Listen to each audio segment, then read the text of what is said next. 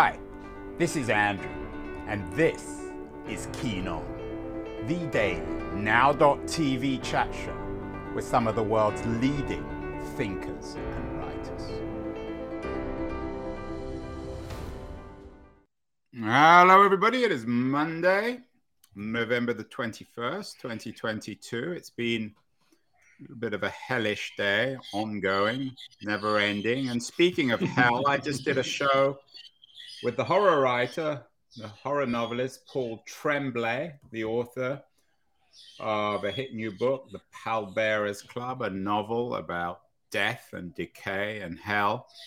And we talked a little bit about hell in our conversation and the way it's represented. And one of the things that came out was that hell is always, or mostly, represented in terms of fire and heat, which is kind of interesting. We also did a show a couple of months ago with another novelist who also represents hell in her work, Claudia Lux.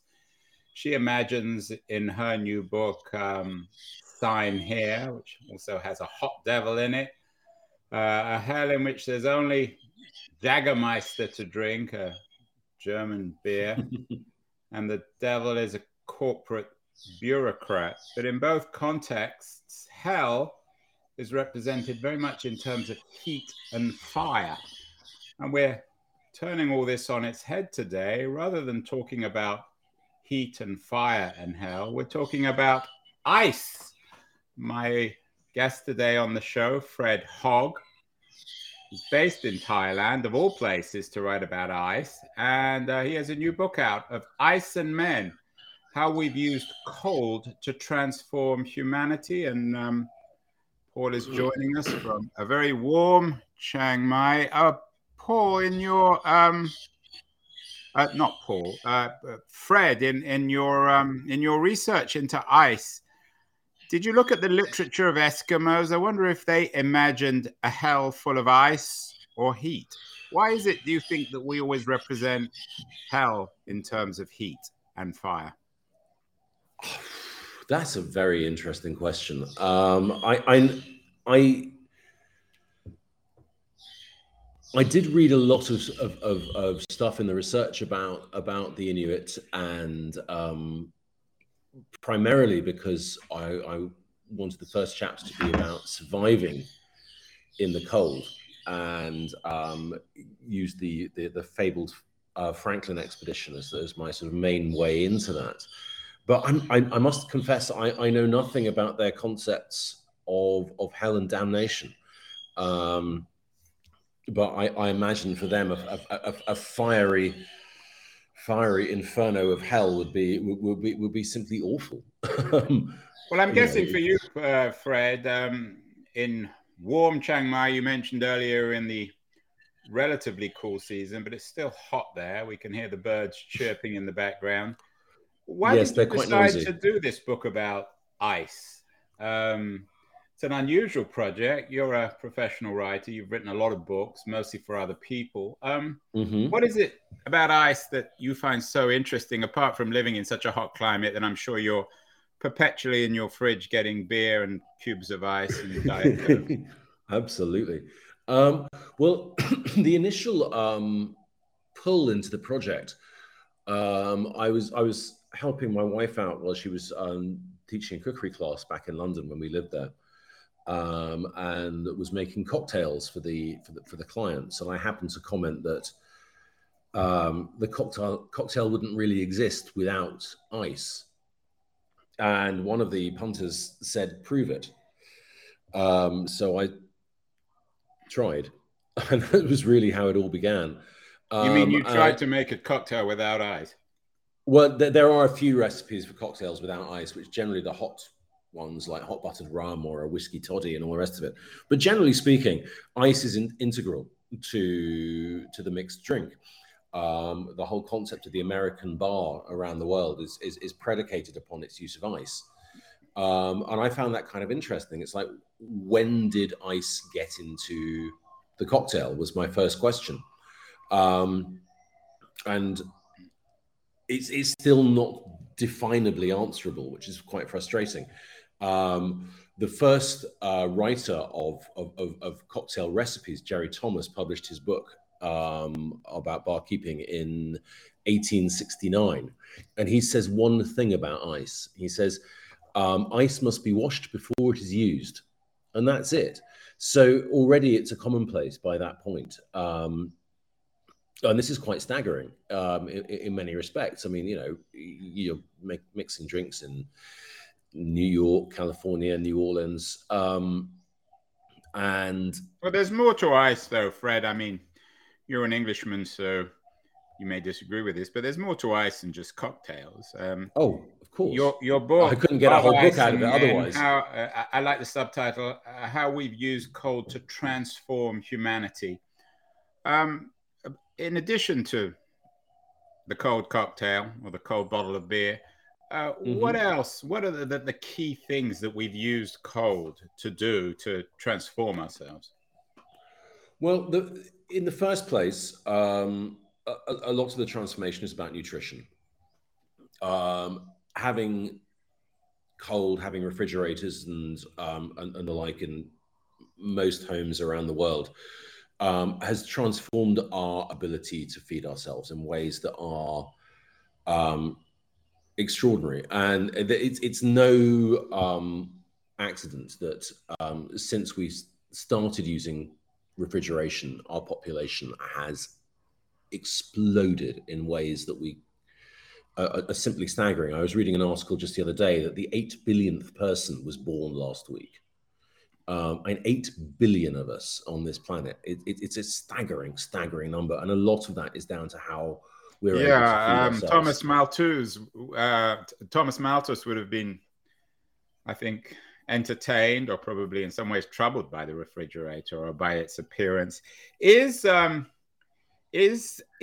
appearance of the domestic refrigerator, is that the key event in terms of people being able to actually have a fridge in their own homes? Because, I mean, there was always ice at some point, especially for the wealthy and powerful, wasn't there, throughout history? Oh, absolutely. Ice has been used by humans since the very dawn of civilization. The first reference we have to people using ice actually comes from ancient Sumer in what we now call Iraq. You know, a staggering number of years ago in the very first city. So ice has always been there. But as you say, it was very much the preserve of the wealthy.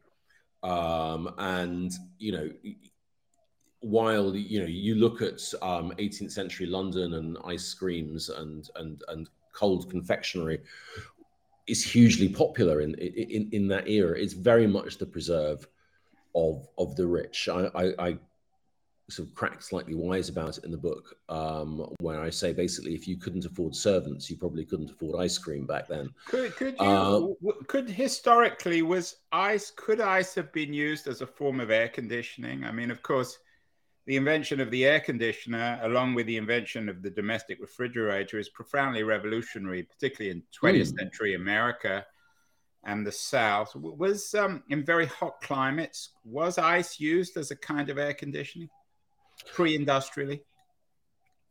Not pre-industrially, no. There's a guy called John Gorrie, who's one of the first inventors of the fridge. And he was a doctor in Florida, specializing in tropical diseases, particularly malaria. And he used to suspend ice blocks in sort of hammocks above his patients to try and cool them down, and found that to be very efficacious. Excuse me. Also, we do have evidence from Turkey going way back into the 13th century of people using ice in a medical context. We know that Napoleon's battlefield surgeons would use ice to try and stop bleeding in particular contexts in the retreat from Moscow and those kinds of things. But in terms of air conditioning,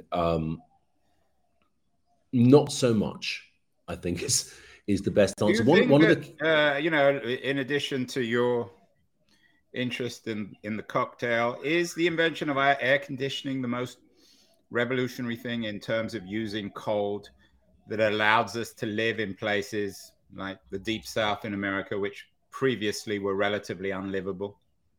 I would say absolutely to that. Air conditioning has changed where we live, how we live, and to staggering degrees. Massive population shifts.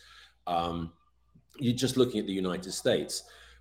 Before the invention of air conditioning, generally people would move from south to north. But once air conditioning happens, there's a massive move of people southwards. I'm changing population balances to a staggering degree. Florida, for example, population has boomed since the concept of air conditioning. You have almost entire air-conditioned cities now in the southern states. Is this, in your mind, universally good? No, I don't think everyone, particularly in America, would necessarily celebrate the invention of Florida. We could lop it off and forget it. I don't think that many people would be unhappy. Well, you'd lack a certain number of oranges if you did that. That's true. I think what's good and what's bad. I mean, I try not to be too judgmental in that regard. It's more important to say that these things happen and then try to understand what the consequences of that happening might be. In the case of Florida and air conditioning, certainly, there's an argument to be made that it has fundamentally changed. Yeah, and we're going to talk obviously about the environmental consequences and how we're addressing that. Your book deals with a lot of, shall we call them, cold entrepreneurs of ice or cold, expeditioners, adventurers. One of the most memorable pieces in the book is your section on Franklin's lost expedition in 1845. Tell me about this. Thank you. And why, in your mind, it's such an important moment in the history of ice or the history of cold. I'm not sure that it's an important moment in the history of ice or cold. What I wanted to use with the Franklin story, there are two key takeaways for me from that chapter. The first is about surviving in an environment that really doesn't want you to be there. And the Franklin expedition, shrouded in mystery as it is the Arctic, which was the first of many Western expeditions to conquer the Arctic, some more successful than others. Well, people have been sending expeditions into that part of the Arctic to try and find a Northwest Passage to the Indies since the reign of Henry VII. I mean, Martin Frobisher set out, I think, in 1497 or thereabouts. And Franklin himself had been twice before on various expeditions. And so this was a big deal to try and find a way around the top of the Americas to sort of cut the trade time to China and Asia. So that's what they were actually looking for. But what I find fascinating about the Franklin expedition is how staggeringly poorly equipped they were for the Arctic. Once they lost their ships, they, not to put too fine a point on it, excuse me for using the language, they were fucked. Yeah. And most of their clothes were made out of wool, which is particularly bad insulator in an Arctic condition, because once you drag your sled as you're trying to walk out of the ice, and you sweat bullets into the wool, when you stop, that freezes. And so you are staggeringly environmentally challenged. And what's interesting to me about that is that nobody really thought about talking to the Inuits and the indigenous people up there about how do you live in this environment? How do you survive? Well, they knew how to live. I mean, they've been living. Well, of course they did. In the ice. But Westerners didn't think to ask.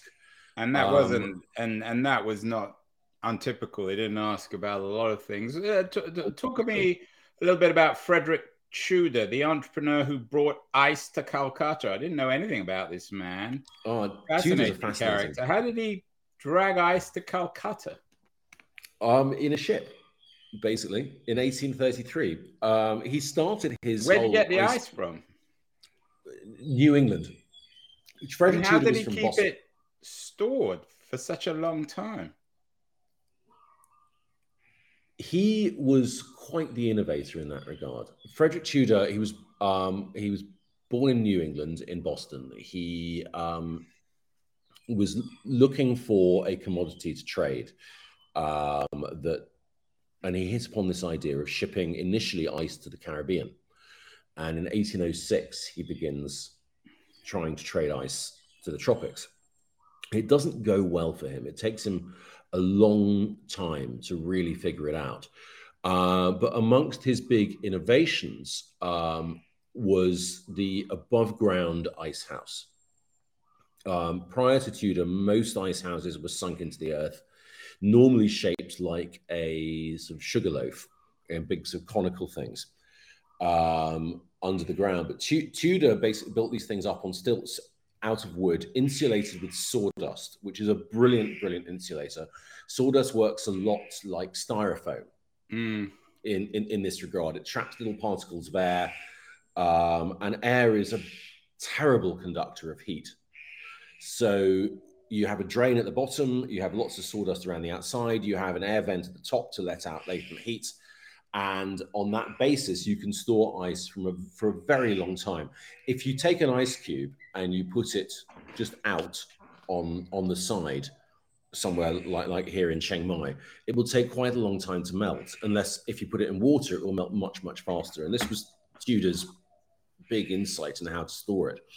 So they would harvest the ice every winter, normally between the months of January and March, in New England, cutting it out of lakes, transport it from the lake to an ice house, several ice houses in Boston by the harbor, load it into holds of ships, insulated again and load of sawdust, sail the ship wherever you wanted to go, be it Calcutta, be it Jamaica, be it Cuba, be it New Orleans, unload it off the ship into an ice house, and there you would sell it. And so he made a successful business exporting ice around the world from New England. Huge business. New England was exporting millions of tons of ice by the end of the 19th century, all around the world. And what about the role of William Durant, who is best known as the founder of General Motors and Chevrolet, but also invented, I think, the Frigidaire? How important was he in the history of ice? Well, he didn't invent the Frigidaire, but he bought the business. Right, so he bought the business. He realized the value of it. Yeah, in about 1918 or thereabouts. And so his financial muscle was massive in promoting fridges around the world. And the fridge in the United States is one of those extraordinary products that was sort of depression-proof.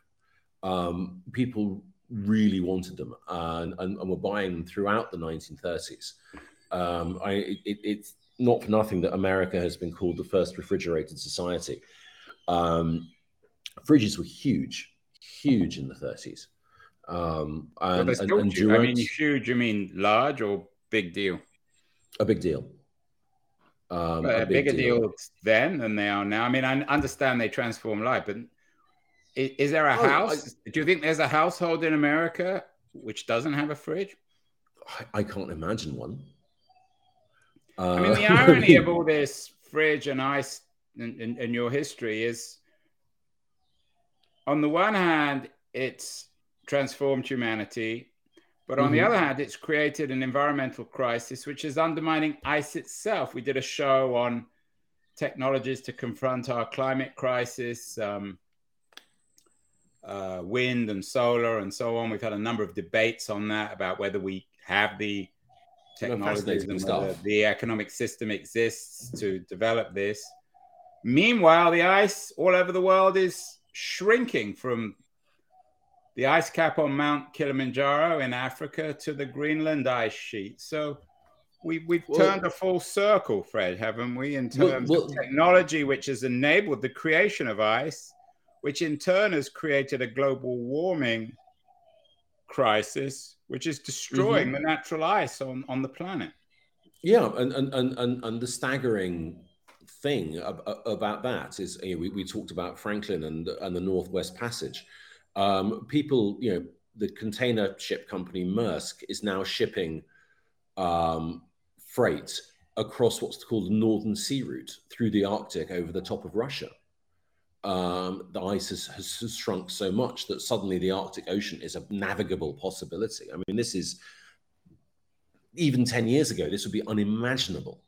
And yes, it is the great irony is that, we've learned how to make the cold, which has allowed us to eat better. It's changed medical history substantially, which means there are more of us, and that places a massive burden upon our planet. It's one of the things I find fascinating about the whole climate situation is as ordinary individuals, it's very hard to see how we make a difference. How can I, one little human, affect? So I was just at the Techonomy conference last weekend. We did a number of shows from there about how technology can be used to save ourselves from these various existential crises of the 2020s. Could we? Yeah, I listened to a couple of those. They were fascinating. Is there technology that could replicate cold so that it can directly address the global warming crisis, or is that a rather absurd notion? Well, it's not entirely absurd. There are some things that we could do quite quickly, which would help, most notably around methane emissions. Methane is far more damaging than carbon dioxide, even to the atmosphere, even though there's less of it. But you could do a number of things quite quickly to reduce methane consumption, but nobody's really talking about it. You could cap old coal mines where a lot of methane comes, things like that, which would be quite a quick fix. But in terms of some kind of machine system to try and slow down climate change, I don't think that's necessarily possible. So are we at the end of it's not so much about machines or that kind of thing. It's more about the global will to do it. We know what the problem is. We know how to fix it, but we just don't seem to be bothered. And that is very annoying. Well, I think that people would use other words rather than annoying. Fred, your book in part deals with the last 200 years of the history of ice, the glory years, I guess. Are we at the end then of the technological history of the invention of cold, of ice, or are there new potential technological boundaries that future inventors, future Frederick Tudors or William Durants will address? That's a very hard question to answer. One of the things about invention is that, when people come up with stuff, they never always understand where it's going to go next. Frederick Tudor, when he started shipping big blocks of ice around the world, had no conception of what was to come. He couldn't imagine the cool chain that allows us to ship food around the world. He couldn't imagine the idea of air conditioning. These things were completely baffling to him. All he knew was that if he could ship ice to hot places, people could enjoy cold things. Right? That was it. That was the whole basis of his business plan. He writes in his letters very clearly about this. His whole strategy was predicated on taking ice, which had been a luxury, and making it a commonplace. But where it went from then, he had no idea. So So to say, are we at the end of invention for what we can do with the cold? Absolutely not. I mean, people are coming up with new brilliant things to do with the cold all the time. One of my things I was most fascinated about is the cold cap for newborn babies, which is probably one of the most staggering advances in postnatal care to have been invented in the last 30 years. And basically what it does is sometimes when a child is born, in the process of birth, it's starved of oxygen. And this leads to brain damage, which you normally don't see in said child until they're about 2. If in the birthing moment, though, nowadays, they spot that that the child has been starved of oxygen, what they now do is they put a cold cap on its head and chill its brain.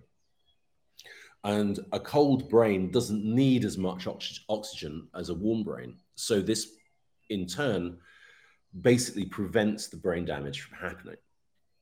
And this is a very, very new invention. And I stumbled across it. A friend of mine's granddaughter had exactly this treatment, and he told me about it while I was early in the research on the book. And I thought, wow, this is extraordinary. So there are a number of areas where we can, where we can still find innovation in and around the cold. I think in terms of our food and our nutrition, we've pretty much done most of the things that we can do. Air conditioning could use a look. Most air conditioners are incredibly energy inefficient, and that causes huge problems in terms of the amount of power that they use, and therefore carbon dioxide in the atmosphere and all that kind of stuff. Air conditioner efficiency would be something that if I was a scientist, would be very interesting in trying to figure out.